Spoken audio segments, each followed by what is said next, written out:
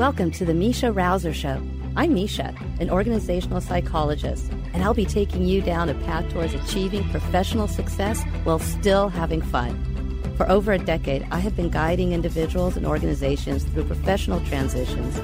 The goal is to help you, your business, or organization create a successful, engaging atmosphere without sacrificing a positive culture. So, let's get started.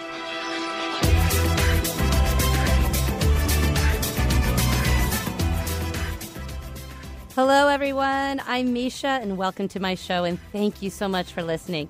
So again, this show is all about leadership and professional development, everything you need to know to be more competent in your professional life, including communication skills, personal productivity, leading without authority, emotional intelligence, and so much more. And in fact, today we're going to be going into teams and working with teams. But before we dive into that, I want to just quickly say hello to Benny. Hi, Benny. Teens or teams? Teams, all not right, the just teenager. making sure. Okay. That's another show. All right. The parenting show. Actually, though, teams, raising teens, I've always said, as if you are a parent, especially around the teenage years, that is like leadership 101. Oh, yeah. You know, how do you get him to do what you want him to do? The previous show host, Sue Lundquist, actually about an hour ago, she's, all of her daughters now are in their teens. Yeah. And I remember when they used to come in here, 7 years ago, they're such cute little girls, adorable. Now they're like almost full grown women. I'm like, wow, it's amazing how fast they grow up. It is. Whew. In fact, thinking of that, my son just came back from his first year in college. Mm-hmm. Yeah. I might bring him onto the show next week just for fun, just to bring him in here. Let's do it. I want to see. I know, we will. Okay, we'll see if we can get him in here. Okay, so let's see. So a couple other little things really quickly, too. So before I jump into today's topic, please remember that all of these shows are recorded, and you can download them via my website, and that's MishaRouser.com, and that's spelled MEISHA Rouser, ROUSER. So you can use my website as a resource for a couple of things. One is to listen to past podcasts. I'm also in the process of transcribing all of the shows, so you can also read the transcription of each show as well. And then I'm also creating a space on the website for also materials, because there's been some things that I've been referring to in my shows that I'm making available on my website as well. So do use that as a resource. And again, if you have any questions, remember this is live right now. If you are listening live either here in Seattle or streaming this worldwide, you can call in with any questions. And that call-in number, Benny. Sure, 425-373-5527 or 888-298-5569. Okay, perfect. So if you don't want to call in, but you do have some questions, then send those to me via my website. So you can just go to my website on the Contact Me page and send them on over. And what I've been doing is if there's a short one, I'll bring it into maybe a show, or else I will combine them into a show that is just answering questions. Okay, so today then, we are going to be going into different stages of teams. And what I wanted to focus on, though, is that some of these, the first one especially, there's going to be two models I'm going to share with you. The first one, a lot of you have probably heard somewhere. But what I'm going to do with this model, too, is look at it from the perspective is if you are a manager or a leader and you are trying to help your team come together more and take on more responsibility, then how would you, how would you be directing them and helping to lead them in these various stages? So like I said, I'm going to do that same type of idea with these two different models. So the first model that we're going to be talking about was actually produced or developed back in 1965 by Dr. Bruce Tuckman, and it's the stages of team development. And when he initially set that up, it was the forming, storming, norming, and performing stages. And then in 1970, he actually added a fifth stage, which is adjourning, or sometimes people will call it mourning. And I'm going to go into really briefly those stages. But the thing I want to point out here is a couple with this is that, one, this was developed in 1965, but I just love some of these tools and these models that have stood the test of time. They obviously are still effective today, even though our environment has changed.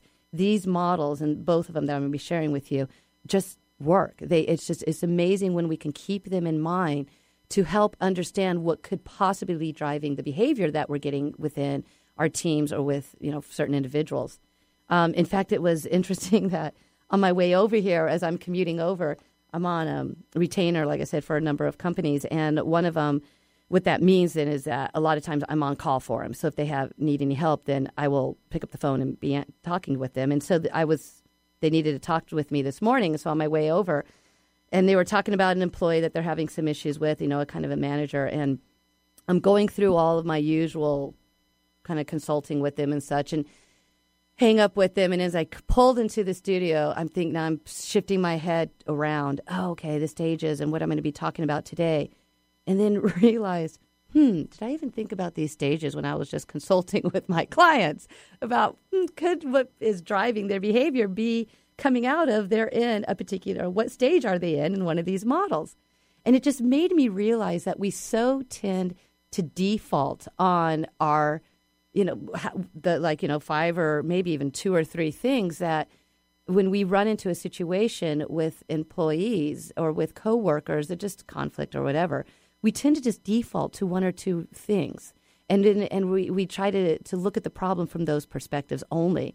And it was a great reminder, that there's so many different models and perspectives that we could be taking that could also help shed light on the situation. Okay, so let's dive into then the stages of group development.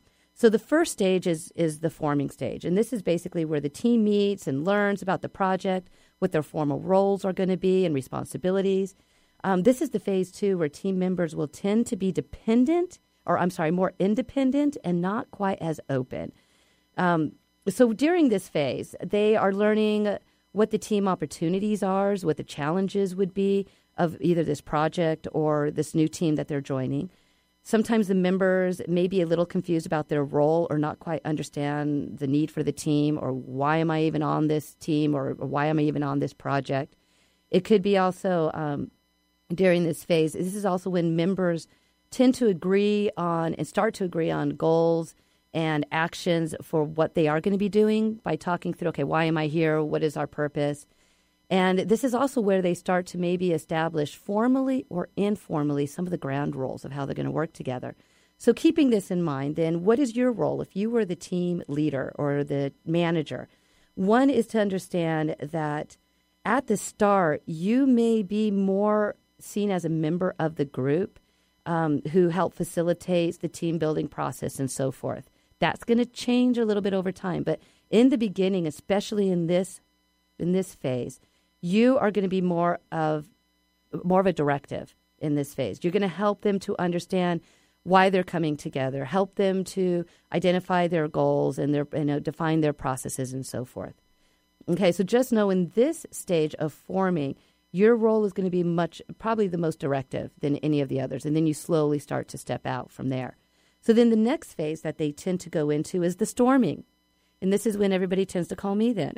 Like, Misha, what's going on? My employees are doing this, or that. Like, yeah, they're in storming. And unfortunately, because we go through so much change, we are in storming a lot. Okay, so in the storming phase, this is where the team begins to address the work projects, the technical decisions, how they're going to manage it. This is where they're not quite collaboratively working yet because they're working out their differences. They have differences of ideas of how things should be done, what their goals are, different perspectives on the environment, and how do they even want to work within that. And so in this stage, you still got a lot of individual expression of ideas that occurs, and there is more open conflict than between members. This is where some people are going to be much more aggressive in their opinions, and other people are going to start getting more quiet and maybe sitting back and not being as included. This is also where members tend to focus more on the details than the real issue of what are we accomplishing, because they're just trying to figure out all the little details. Okay, what are we doing? How are we going to work together? There's also usually low trust at this point in this stage because they're trying to figure out everybody else and who are they. And subliminally, what's also going on here is the power position, and I don't mean that in a negative sense, but we're just trying to feel out, like, okay, who's going to be more of a lead? Who, what are some of the other domains that other people, who is the expert, in our group, that type of thing. So we're starting to learn the different type of power roles we all play. All right. So with that stage, and again, that's the storming stage, this is where the team needs to also decide on, okay, what is going to be their leadership style? How are we going to move through things? So as a leader, a manager, project manager and stuff, your role then during this phase is to try to help by stressing tolerance and patience between members, help them to and help guide their team building process. So you want to help guide them as they move through clarifying what their goals are, what they deciding who are going to play what roles, what is acceptable team behavior, what are kind of the ground rules that they want to work around, and also then giving mutual feedback of the process for team communication. Okay, so how do they want to communicate with each other and so forth. So you may be playing kind of helping to facilitate that. Key here is you don't want to, unless you have to, dictate what that's going to be. Again, people support what they help to create. So you're helping now to create this facilitation process to work them through these differences of opinions and such. So when they move through that, then they're moving into the norming stage. So the norming phase is where the team members begin to work together and adjust work habits and behaviors that support the team. And the team starts to begin to trust each other because they're feeling more confident. They understand what their role is in the team and so forth. This is where the team develops work habits that will support the rules and vision of the team. This is where they establish then what tools and methodologies are we wanting to agree on to get through this. They're starting to exhibit better work behaviors. Their motivation starts to pick up a bit, and their ability to have open communications will also increase. You're going to start seeing more positive teamwork, and group focuses will come across. So this is also where the team relationships are going to start growing, and the individual characteristics are understood and appropriately utilized and so forth. So now what is your role as a manager or a leader? What your role is again to encourage participation and professionalism among the team. So you want to make sure like all the voices are being heard, that, they're including everybody in, that they're not missing anything big that might, steer them off course, especially when, in regards to setting their goals and expectations. And by the way, too, your biggest role in all of this is to make sure that you are very clear on your expectations of this group for this project or whatever it is that they're working on. Okay, so now we move into the performing stage. So now the team is performing. You know that they've reached this performing stage when they're functioning as a well-organized unit. They become more independent, and they work through issues more smoothly and effectively on their own. They start to show a high level of loyalty and participation, motivation, and make more group decisions without you having to get involved. There's a lot more knowledge sharing going on, maybe some cross-training, and their interdependence with each other starts to increase. This is also, like I said, where the team is going to be more self-directing and developing plans and strategies that will meet the goals for the team. And then this is also where personal growth and sharing is encouraged throughout the membership or throughout membership with the team. So now, again, this is the sweet spot of, as if you've done this right as a team or manager, this is, again, where you just become the facilitator, aiding the team in the communication process if necessary. If they tend to at this point too is where you're also you're there to help support them. The questions you're asking more of, what do you need from me to help you get what you need done? So you're more of a support mechanism. But the other thing too that you're keeping an eye on is which is very common, if they revert out of this stage. Because we constantly, and teams are constantly moving in and out of all of these stages. And by the way, rarely is it very uniform that a team moves sequentially through the forming, storming, norming, and performing process. Usually there's a lot of bumps in the road and things that happen that will bump them back into maybe storming, and then they got to reform into norming, or even something back into forming. If a team member leaves and a new team member comes in, boom, you're back in forming. Everybody's trying to learn how to get along with each other again. So you are just constantly maneuvering through these stages with them, helping to facilitate what is needed. Then the last phase for them is the adjourning or mourning phase. This phase is actually a big one that a lot of people, and especially managers, don't give enough emphasis to. So this is where they finish their work. Either the project has been completed, or and they move on to a new project, or the team disbands. And in this phase is where there can be, and hopefully you as a manager are creating space for celebration for what they have accomplished, to help recognize their achievements. And know, too, it is very common that there is going to be some mourning. Some people are going to be sad that the team has come to an end, especially if it was a success and it was a fun ride and they made some great relationships. It's going to be hard for them to let go of that, and for you to understand that is natural, and to give them space to have that. It's going to take them a little bit of time to kind of recover from that. Okay, so with that being said, we're going to take a quick break. But before we do that, then, when we come back, we're going to jump into then another model that has been extremely helpful that a lot of leaders don't use, that can help also, especially when team members go through kind of this mourning stage. Okay, so you are listening to the Mesha Rouser Show on 1150 KKNW, and we will be right back after this quick break.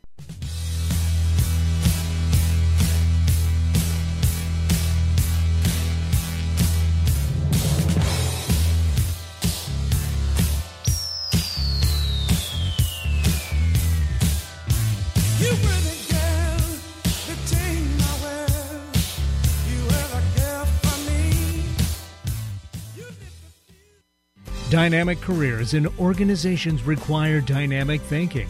Success is measured in terms of positive, productive, meaningful workplaces. Mesha Rouser, master coach, organizational psychologist, and successful entrepreneur, has helped thousands become more confident in their leadership and professional abilities. Mesha's years of research and private practice have given her the tools to help you or your organization improve performance. Log on now to learn more about coaching, consulting, or training with Mesha Rouser at MeshaRouser.com.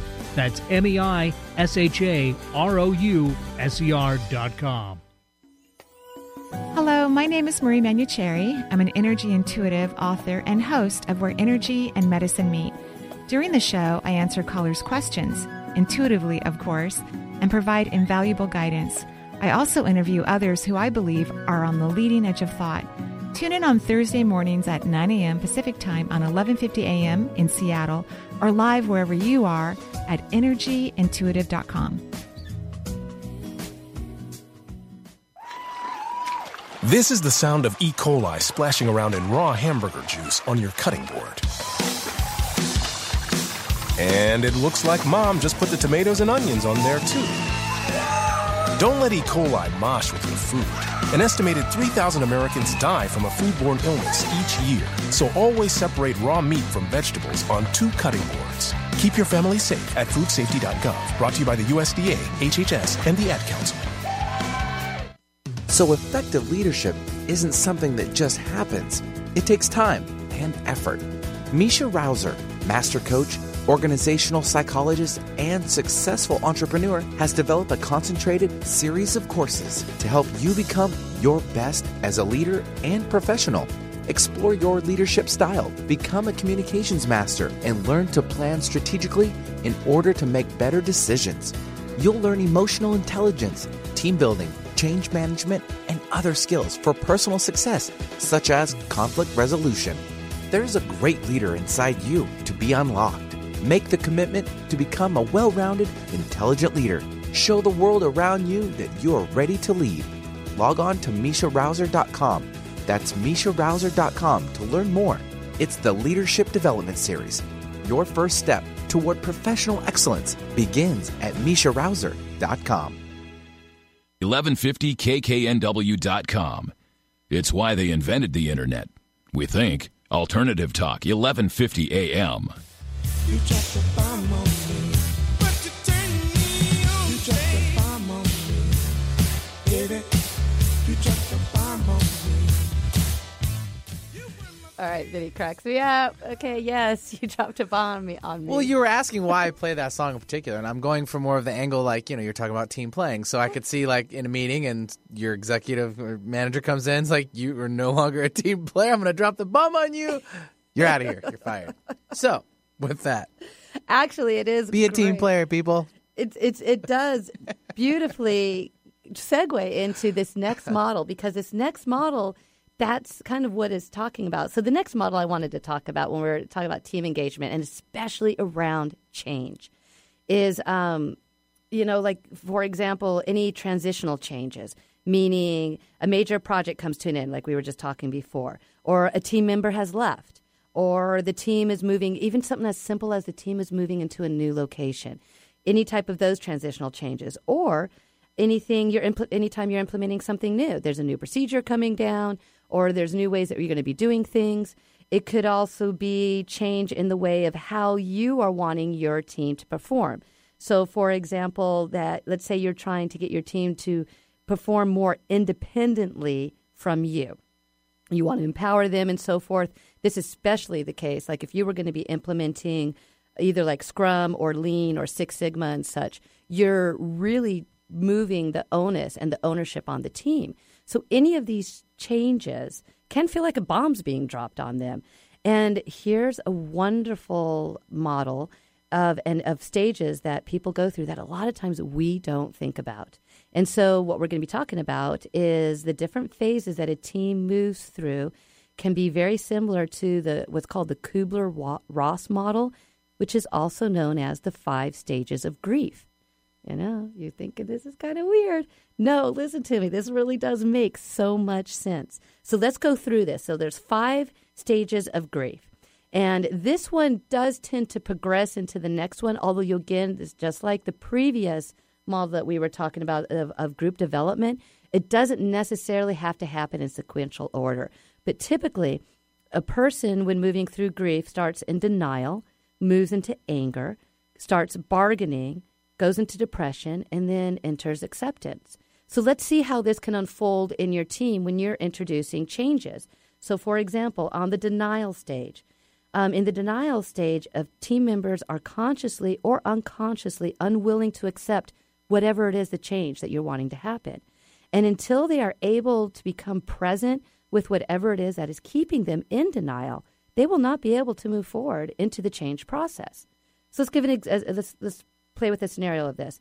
Let's say that you are trying to implement something that you want the team to take more independence. So you have a team player, Susie.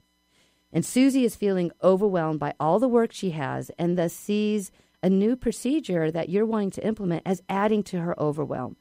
Or she doesn't see how coming together, like if you were trying to implement Scrum or Lean or so forth, how that is going to alleviate her workload. If anything, she sees it as adding to her load. Okay, so again, she's in denial. She's just feeling overwhelmed. She's like, this isn't going to work.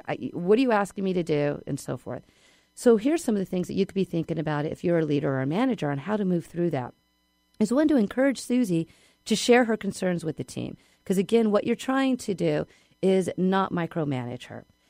You want her to be comfortable and learning how to stop coming to you and how to start asking the team how she can, reduce her workload in this new environment where they're wanting to work together, where she just doesn't see this as being sustainable.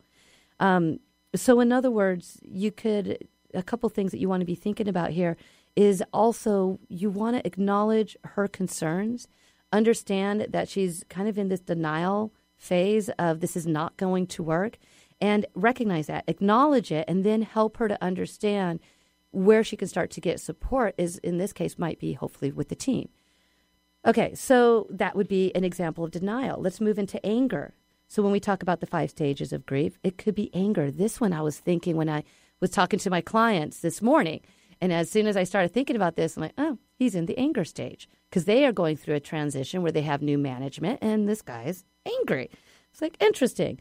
So anger stage, until a team learns how to resolve internal conflicts as a team, then anger may grow between team members or between them and you as a leader.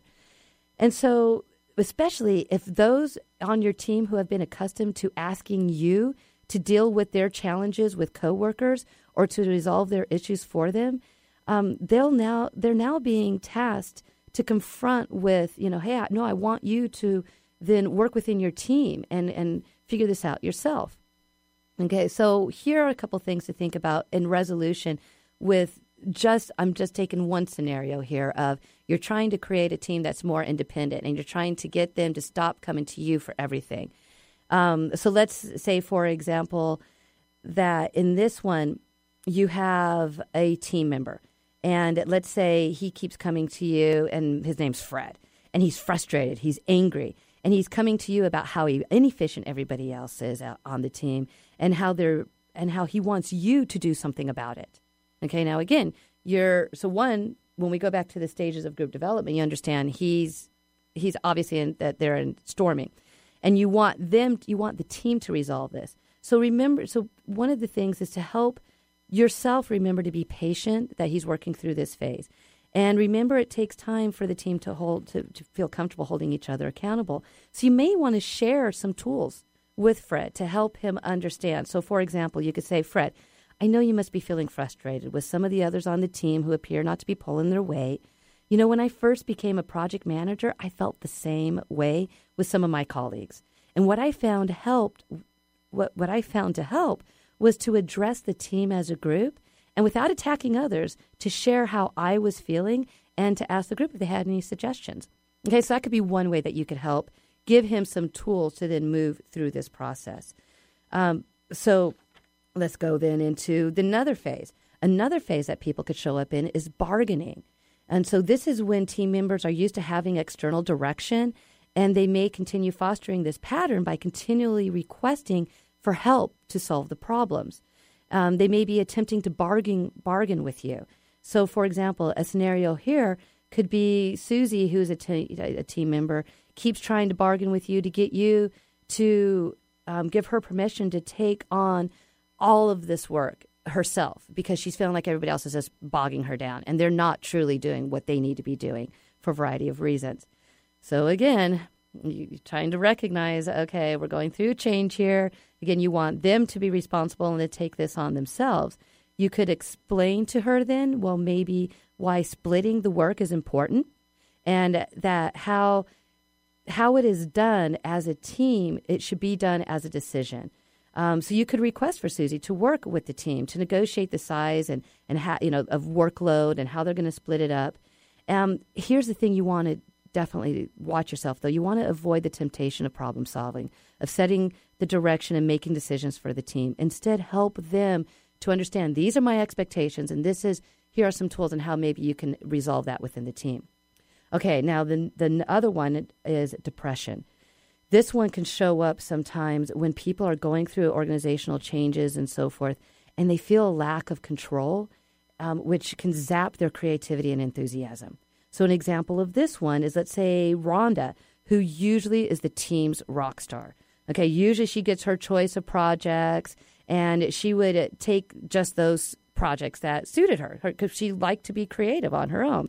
However, now Rhonda is feeling like this empowering the team approach is limiting the variety of work and that she's getting, and she's been lately really showing kind of signs of being really unhappy or a little depressed.